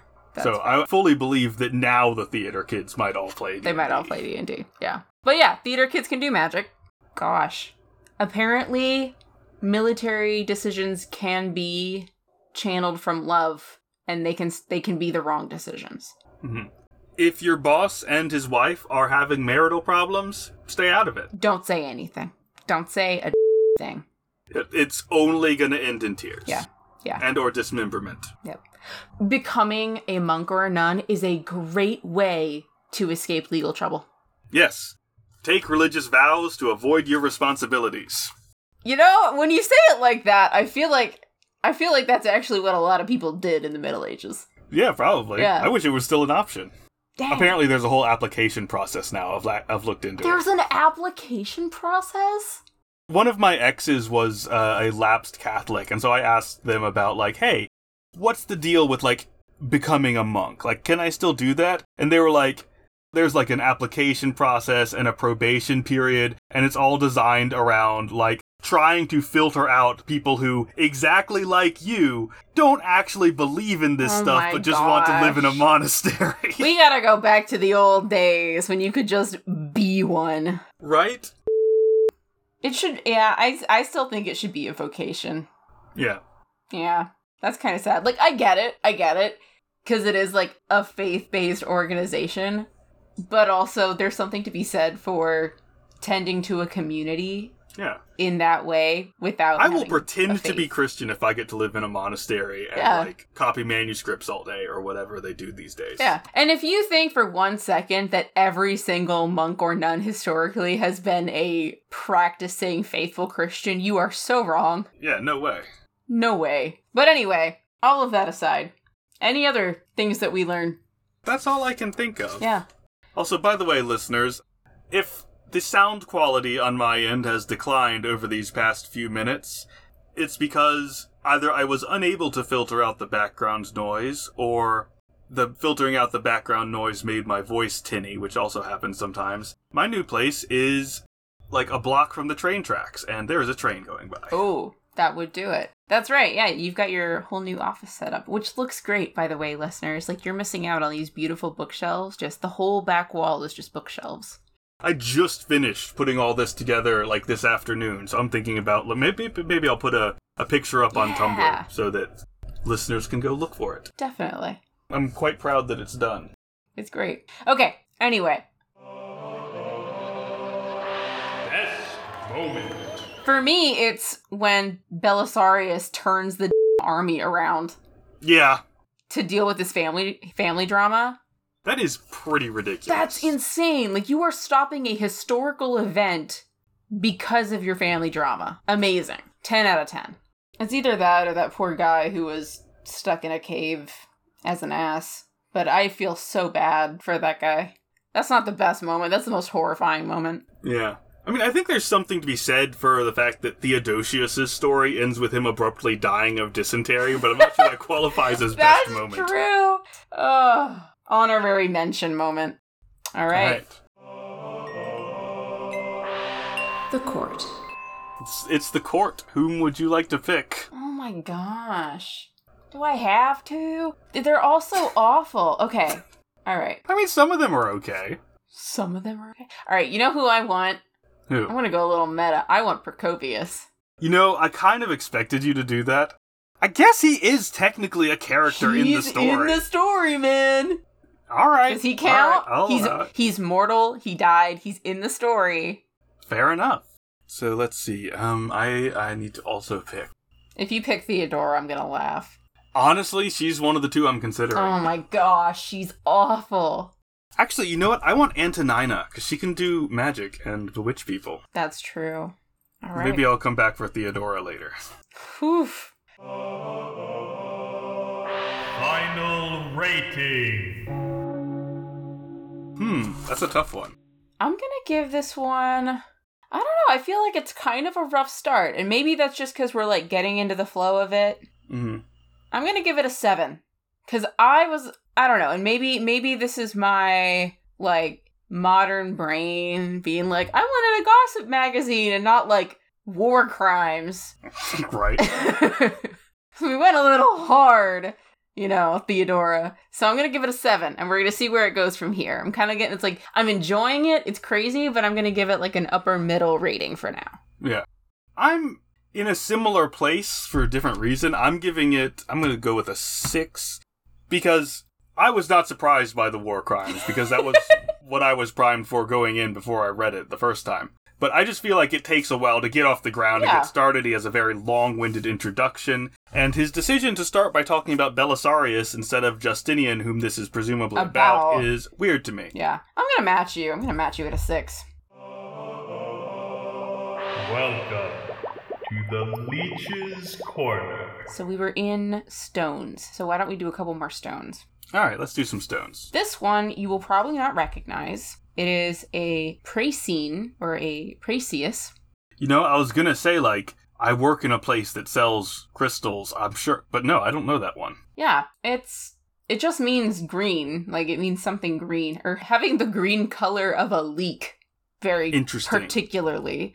A leek green crystal translucent quartz is precisely what it is. There's a bit of messing around trying to figure out what this rock is in the recording. I've cut it out, and I'm going to summarize here. Pracine, spelled Prasine, is, like Zoe says, a word that means leek green in color. The OED says that it is now considered a synonym of pseudo-malachite, which just means something that looks like malachite but isn't, but presumably there's a more formal definition among mineralogists. There's apparently also a stone called praesiolite, which comes from the same root. I don't know if it's related. I was unable to find out. Okay, back to the episode. All right, whatever. It's a green rock. Pracine's prettier. Like, it's a prettier word. Yeah. I like how it directly, like, comes with, like, the leek connotation. I didn't expect that. Yeah, that's very strange. Anyway, Pracine develops around eventide when the sun withdraws its rays from the upper parts of the earth and when the dew is approaching. The sun gradually falls over the stone of the mountain and heats it up greatly. From the heat of the sun, the humidity of the air and the water, and the vigor of the dew, Pracine is born. That's how Pracine is created, because remember, stones and precious minerals are created, but they also simultaneously fell off of Lucifer as he was thrown from heaven. Right. So, one who has a burning fever should roll a Pracine in a bit of rye bread dough and tie it with a cloth. For 3 days and nights, he should keep it tied over his umbilicus, that is to say, your belly button, and the fever will go from you.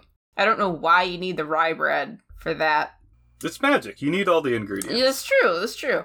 But if someone is bruised on any part of his body from a blow or fall, take old fat, mix it with equal amounts of sage and tansy, and press a Pracine onto it. Then heat it in the sun or near the fire. Place all of this with the stone so heated over the place where it hurts, and it will feel better. So tansy is a plant of the daisy family with yellow flat-topped flower heads and aromatic leaves used in cooking and medicine.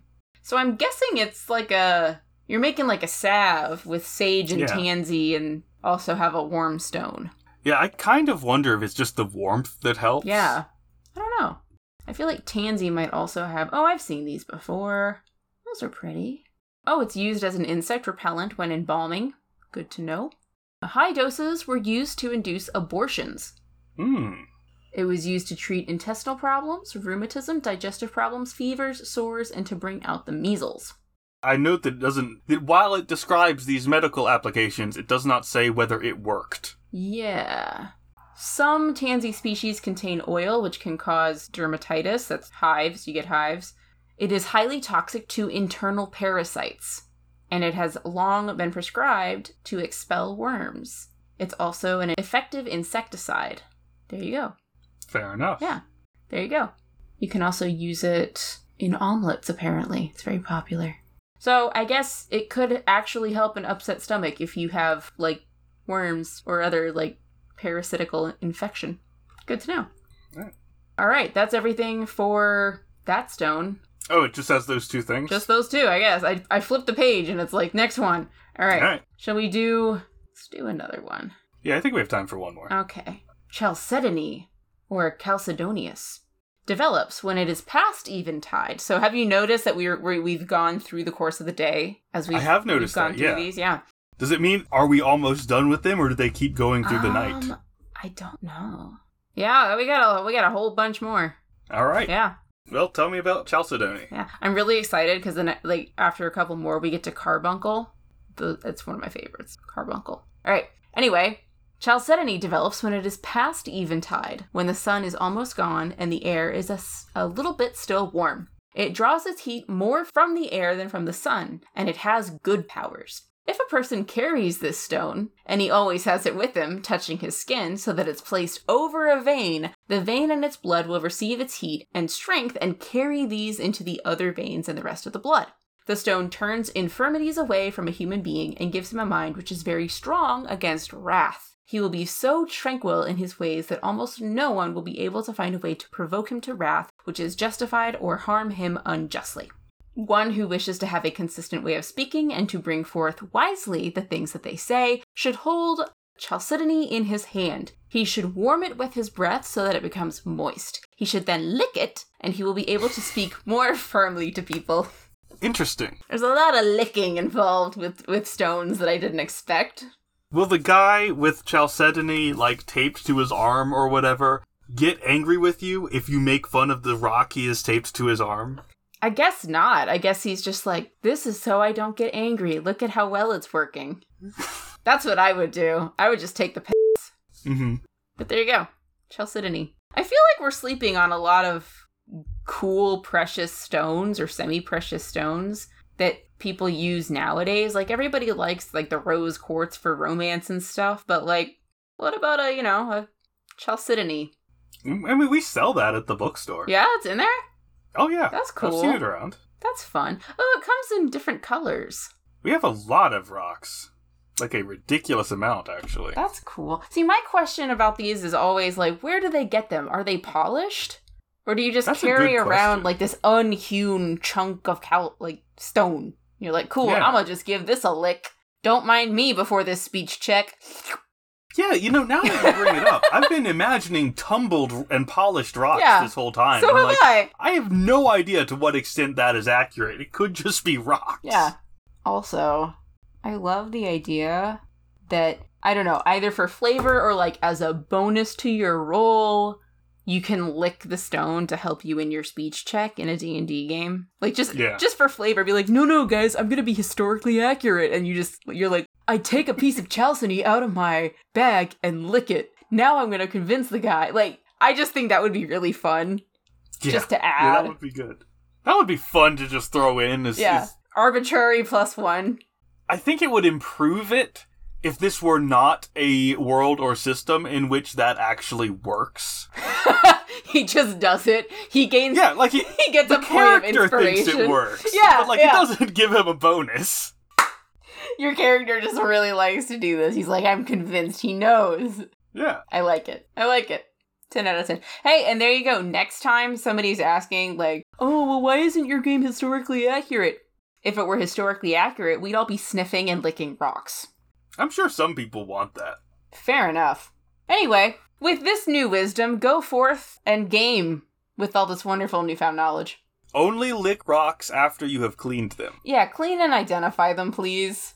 Yes, clean, identify, make sure you cleaned with non-toxic chemicals, then you can lick and rocks. now you can lick it, yeah. Anyway, go forth and produce magic. But no cheap sorcery, please. We're a high-class establishment. And we'll see you next time.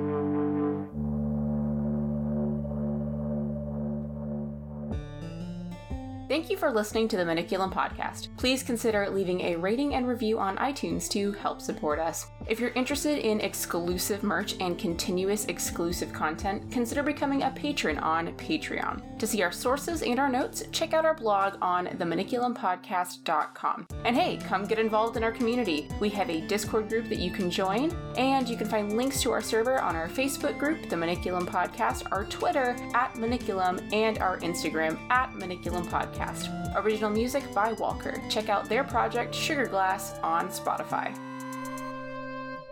Oh, man. Thanks, Past Me. I have, on an upcoming page, I have drawn a little star and written good stopping point. Amazing. All right, we can probably get there before we get to the hour-and-a-half mark, too. Okay, so awesome. Let's do it. Some of these pages are more highlighted than others, but we'll see. It's doable. We'll make it doable. Yeah.